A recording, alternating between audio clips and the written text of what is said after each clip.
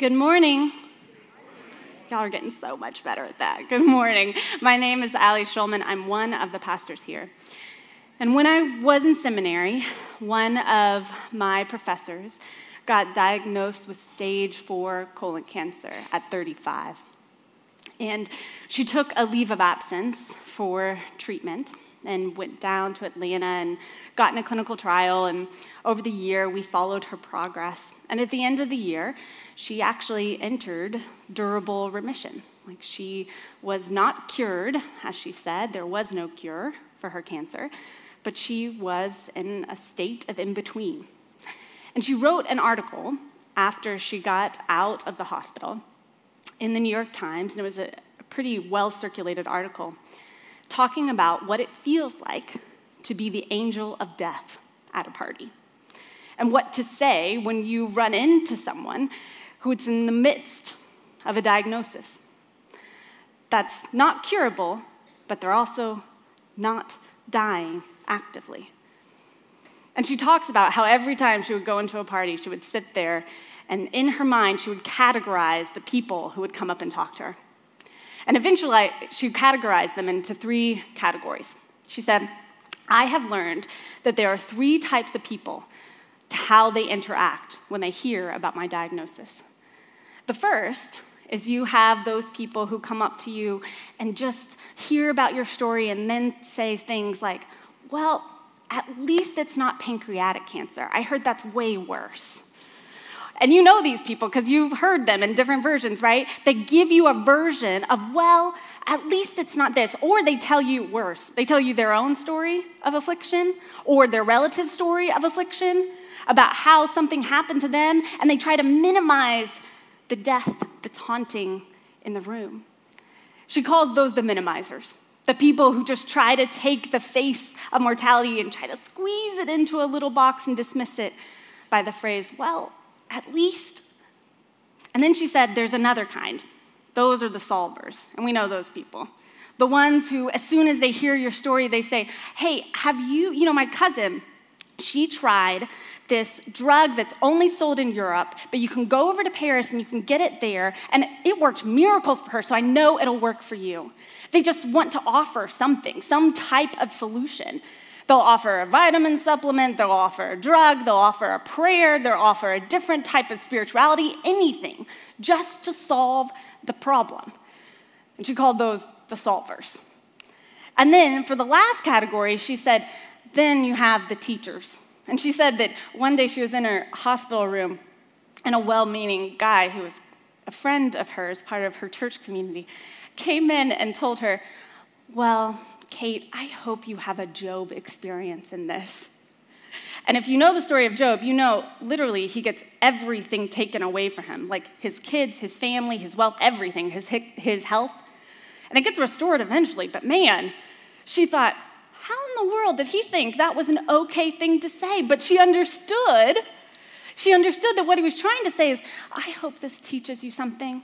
I hope this teaches you something because I really can't wrap my mind about why else God would be doing this to you unless it was to teach you something, so I'm just going to say that it's supposed to teach you something. And she wrote this article saying that, of course, all 3 of these things are not helpful responses, but what they do indicate is the general anxiety around death that we have as humans. It's not new. It's as ancient as time, as ancient as when humans first started to exist. This general fear, the pit in the stomach when we talk about death, when we talk about mortality. There's something about the end of life that feels scary and awkward. It feels like when we die, what next? Will we be forgotten? Will our life mean anything? What is there to this life if there's nothing after life? And we deal with that anxiety in lots of different ways. One theologian I read this week, Paul Tillich, says we deal with it in 2 ways. And the first way is what my professor was talking about. We avoid it. We just make sure that there's no trace of death left in our life. And we can see this everywhere, not only in how we talk about death or how we interact with people who are terminally ill or have some type of chronic disease, but also just in the ways we manifest technology to make sure that there's no sign of death, there's no sign of aging. We have literal places called funeral homes that are separate from our homes so that we don't have to interact with death. In the modern world, it's actually pretty easy to move around the world and not interact with death. My guess is, for those of you who are lucky, it won't be until you're older than your 40s or 50s when you'll experience a death for the first time, if you're lucky. Death is not a thing that we interact with mostly. It's something that we've learned and created our worlds to avoid. But the second way, and the one that I want to talk about today, the second way that we avoid this anxiety is we obsess over the question, what happens to us when we die? What happens to us when we die? We've been thinking about this question. People have been talking and writing about this question for as long as humans have been around. There's these ancient burial sites, the earliest humans that we can identify, that are buried, but they're buried with like tools and things. Like it looks like maybe they're prized possessions, in a way that indicates that even the most ancient of humans believed that there was probably something after death. There had to be. They wanted that hope to believe that there was something after death. And for thousands of years, humans have been trying to answer that question to help us live in this anxiety better. What happens to us when we die? And for most of us, right now, in 2021, our answer to this question, whether we know it or not, whether it's totally conscious or not, is something that looks like a Looney Tune cartoon that I saw this morning. It's a Tom and Jerry cartoon from 1940s, but in this cartoon, Tom, he's the cat, right? Jerry's the mouse. Yes, Tom the cat dies. I don't know how, but he dies. And he goes up to this escalator. It's literally a golden escalator. And it goes winding up to these clouds. And he's like on the escalator, not knowing where he's going. And he gets up to the top. And then there's this place, and there's clouds for the floor and clouds for the wall. And then there's this gate that's golden. And there's this train station that says like Heavenly Express Station. And he walks up to this little train booth, and he asks for a ticket. And of course, the whole point is that he's denied the ticket. He actually has to go back and ask for Jerry's forgiveness in order to get on the train to heaven. But that vision, maybe it's not as cartoonish, but if you think about it, most of us have some notion that there is a place in the clouds, something to do with gold, because most of us put gold there, and that if we're good, then we get to go to that place. If we're not good, we get to go to the other place. But that's our version of what we think happens to us when we die. And there's something really comforting about that version. There's something really nice about that version. So over the last 200 to 500 years, that version has becoming more and more robust with imagery. There's been movies and paintings, and people have gone wild with their imagination about what that might look like. But the problem with that version is that there is no way that that image would have ever occurred to Jesus. Well, what occurred to him? He was God. But it's not what he thought would happen when we died. It's not what any ancient Israelite living in the 1st and 2nd century of Israel would have thought happened when we died. So today, we're going to take a look at that question. We're going to look at Scripture. We're going to try to reimagine what actually happens when we die. Because it's not that Scripture doesn't say anything about that, but there is a twist to it. And you would assume that since this is the question that we spend most of our time thinking about in life, that surely the Bible has a lot to say about it. But I'm going to tell you now, I'm going to start off the sermon this way. The Bible actually does not have that much to say about what happens when we die. The Bible does not have that much to say, take a deep breath, about what happens when we die.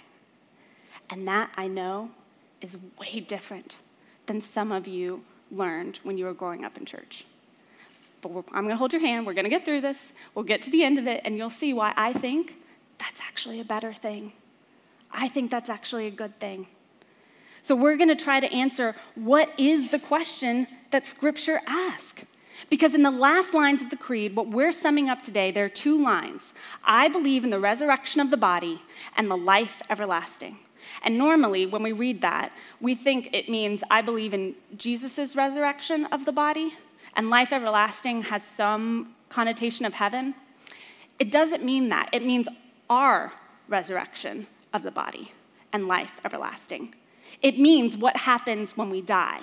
We believe in two things as Christians universally about what happens when we die: the resurrection of the body and the life everlasting. And that's what we're going to talk about today. So we're going to start with this concept of heaven.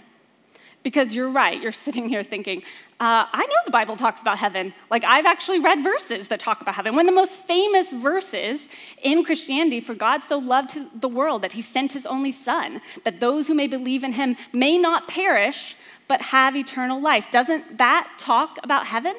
Doesn't that say something about life after death? I mean, the creed speaks to it too. Surely the Bible speaks about it. But before we get to that, we have to address this concept of what we consider heaven and what the Bible considers heaven, because they're different. So for us, for most of us, we consider heaven and earth separate. And that's right, mostly. So the Bible defines heaven as God's space. So I think of it like that. It's a realm where God exists. Not a place, but it's God's space. And in that space is pure goodness. It is God's dwelling place. It is where he belongs. It is the fullness of God manifested in that place. And then earth is where humans are. And characteristically in the Bible, sometimes that place is called the world or the present age or the age of sin and death. It's this place where generically we describe it as like kind of sinful or with humans. That's not exactly what it means. It just means this world. But here's the catch. If you go back to the beginning of the story, the beginning of what God wanted for the world, he always wanted heaven on earth. They weren't supposed to be separate realms ever. Like, that's the whole point of the beginning of the Bible. That's what Eden is. It is this perfect blend of the realm of God in the realm of human beings. God is partnering with humans for their flourishing and for the flourishing of everything in creation. Heaven came down to earth, and they're perfectly unified. And then Adam and Eve make their decision and their choice, and they decide, no, we can do better. We want a separate realm. We want our own world. And they make their own world, and those things are slightly separated. But here's the catch. They're slightly separated, but God's whole point, and I would argue the whole point of the Bible, is that God is trying to tell us a story that he's trying to reunify heaven and earth. The unification of heaven and earth is the whole story of the Bible. The reunification of heaven and earth is the whole story of the Bible. And God, from the beginning, from Adam and Eve, is trying to make this happen. He's trying to make it so that heaven and earth can be together. That's why you have those stories about the temple. Remember last week, if you weren't here, we talked about how the temple is essentially God's presence. Sometimes it's a tabernacle, that's a tent. The other temple is the actual building that Solomon built. But ancient Israelites believed that in those places, God's actual presence dwelled. It was like a hot spot of God's energy. So you couldn't really go near it unless you, too, were part of heaven. In other words, unless you were purified or clean. And then you could enter into that presence. But you had to resemble heaven to be in that place because it was heaven on earth. And the ancient Israelites would make sacrifices in order to cleanse their part of earth, in order to clean Israel. And that way, Israel became heaven on earth. That was the whole point of the sacrifice system, that heaven could be on earth. And we all know the next part of the story is that it didn't quite work. So God had to send his own form of a temple. And this is out of John. And it says, the Word became flesh and made his dwelling among us. That word dwelling, it's actually the word tabernacle or temple. It's the word of temple. And he did that on purpose because what he's saying is, look, you don't need the temple anymore. Jesus is God's presence on earth. Jesus is heaven on earth. But God did a crazy thing with Jesus, is that Jesus didn't stay in heaven. He went out into the sinful parts of the world, and he made, by healing and forgiving of sins, he made little pockets of heaven all around earth. And then, of course, he died. But when he did something incredible. He took earth and he started to atone for earth's sins. He started to recapture earth as part of heaven. Jesus, in other words, enacted this reunification of heaven and earth. Why do you think it is that Jesus talks so much about the kingdom of heaven being here? Why does he tell us to pray, thy will be done on earth as it is in heaven? Jesus was imagining that heaven, he was coming down to earth, and now that he had died and rose again, heaven could be on earth. It could live inside of us and work in our hands, that we could do the work of heaven, of God's presence, here on earth. That we could work for the reunification of heaven on earth. And Jesus' death and resurrection showed his followers something else. You see, most of the time, they had this belief about the resurrection of the body, but his body showed them that, yes, this was a promise that one day heaven would be fully on earth. It's a pretty incredible story, but one that we don't think about as often, because the New Testament uses words like this: kingdom of God, new creation, paradise, eternal life. They all mean heaven. They all are indicators of not a place, but a state of being, a time. Most generically, we talk about it as the end of time, when heaven will come down on earth completely, and will be reunified. Now, all this is said and good, and you're like, great, but what happens to us when we die? And that is a fair question, because we have to answer that question, but I need you to understand what heaven is first. Because we're going to look at some passages in the Bible that talk about death, and let me tell you, there's not so many. But we're going to talk about a few of them to try to get to this understanding of, okay, but what did Jesus believe about what happened when you died? And then we'll circle back around to this concept of heaven. So let's start in the Psalms. The Psalms are some of our earliest writings that we have of the Old Testament, not in how they're listed in the Old Testament, but just in terms of when they were penned. So they were penned the earliest, and in them, you really get this sense, and here's one. You'll get the sense, but God will redeem my life from the realm of the dead. He will surely take me. Now, what's interesting about this is there's really no indication that the ancient Israelites believed in life after death. Really not at all. It seems that they believed you died and then you died, and it was sad that you died because then you couldn't worship God anymore. But occasionally in the Psalms, we have these notions like this. Well, there's something else going on, like some belief that seems to be permeating through ancient Israel. And you'll see it grow and grow over the course of the writings of the Old Testament. There's this idea that if God loves us so much, if he is so committed to the idea of heaven on earth, then surely God the Almighty can be greater than death. Surely God the Almighty can be greater than death. And so you get notions like this where there's talking about God rescuing us from Sheol, which is a generic term, kind of like Hades. It's this idea of the grave. You're in the grave. You'll get rescued, and it says, this is the closest we get, he will surely take me. But I want you to notice, take me. That's it. That's all we get. Take me. No location, no timing, no definition of where it's going to be, what it looks like, no definition of if there's no concept of like a separate soul in ancient Israelites, so there's no idea of what that actually looks like. So we start off with this vision of maybe there is something life after death, but we're not exactly sure what it looks like. And then, about 200 and 300 years before Jesus, God gives two visions to two prophets, Ezekiel and Daniel.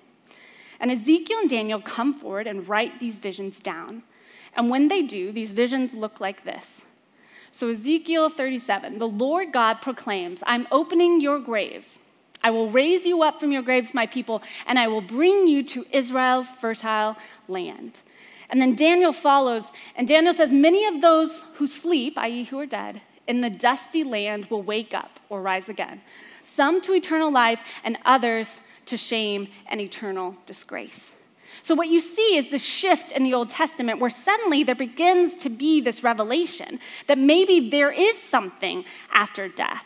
But it's not what we think about after death. There's this idea that God is forming a new Israel, a new people, and one day that Israel will be established from the bodies of those who are raised from ancient Israel. But the idea is that that won't happen until the end of time. So it kind of looks like this. Your body dies. They don't talk about where it goes, what happens in that intermediate stage. At the end of time, all the bodies of the Israelites will be resurrected. And they mean their bodies, like they mean their actual bodies. That is how they understood our soul and who we were. You could not be yourself without your body. There's some kind of judgment that happens at the end of time, and you either go to eternal life or eternal death. And you can see now how we got our concepts of heaven and hell. But that's not actually what the Bible says, heaven and hell. They say this. And this is really different. But from all we can understand, this is the concept that Jesus is preaching on whenever he mentions something about heaven or hell. And Jesus himself doesn't use that language. We've just translated it that way. But instead, Jesus is almost exclusively talking about this last part, that new creation of eternal life and eternal death. And it changes our understanding when we read passages like this, also from John, which says, truly, truly, I say to you, whoever hears my word and believes him who sent me has eternal life, will be in heaven. You can translate that eternal life, will be in heaven. He does not come into judgment, but has passed from death to life. You see, Jesus is talking very explicitly about that final piece of the puzzle, that new creation, that idea of the end of time, and what will happen when heaven comes down to earth. That's what Jesus is talking about almost exclusively in the New Testament. And it's odd then that we don't focus on that. That we tend to focus on this idea of what happens immediately after we die. We tend to focus on the question mark. We tend to put all of our stock there. We put our hope, and I've sat through enough funerals to understand, we put our hope in that question mark. We talk about it as if it's immediate, and I get it. It's comforting. It's better. It makes us feel like, okay, I have some type of thing to hold on to in this sadness and this grief and this anxiety. But Jesus is pointing us to something else. And let me tell you why I think it's better. I think when we put our hope in that question mark, we're cheapening ourselves. We're giving ourselves this little tiny present instead of the present that Jesus has actually promised us. You see, we don't go to heaven, but heaven comes down to us. We don't go to heaven, but heaven will come down to us. You see, this last part, eternal life, heaven on earth, new creation, it is everything we have ever hoped for. It is the hope that we stand on as Christians. It does not mean that question mark is nothing. Some people say it's blissful rest. Some people say that there is some version of heaven and hell in between, and then we get resurrected again. There's lots of faithful expressions for that question mark. And it's not that we shouldn't ask the question of what that question mark means, but I would rather our eyes turn to the thing that Jesus cared about, that he talked about, that he wanted to announce, the thing that he was enacting, the hope that he believed in, the hope that would sustain us, the hope that he talked about and knew would make our lives more full here, that we have a promise that when Jesus comes again at the end of the age, there is something better for us. And it is not a cloud kingdom in the sky. It's better than that. It's here.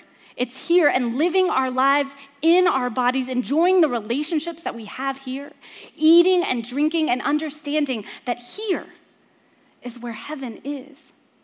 Here is where heaven is to come. And so we can act like heaven is already here because there are parts of this life that mimic heaven. You know them. You've seen them. When your kid is born for the first time, or when you get married, or when you see a sunset, or when you read something and feel joy and life, when you feel God. That Holy Spirit working in you is the sign of heaven here.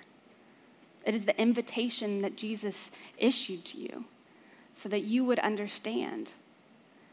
You don't need to put up all your anxiety in the question mark of what will happen when we die, because he's given us a promise that is greater.